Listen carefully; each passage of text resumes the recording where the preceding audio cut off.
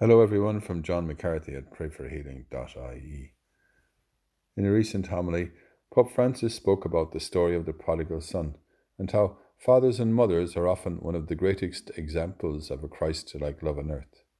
The Pope pointed out, explaining how he has known many mothers with children in prison who continue day after day to visit them, never ceasing to suffer for their children. Today's Gospel reading is from John. Jesus said to Nicodemus, God loved the world so much that he gave his only Son, so that everyone who believes in him may not be lost, but have eternal life. Thank you, Lord, for sharing your love with us.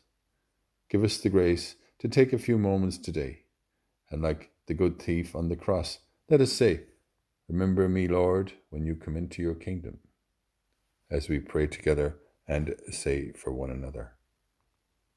Hail Mary, full of grace, the Lord is with thee. Blessed art thou among women, and blessed is the fruit of thy womb, Jesus.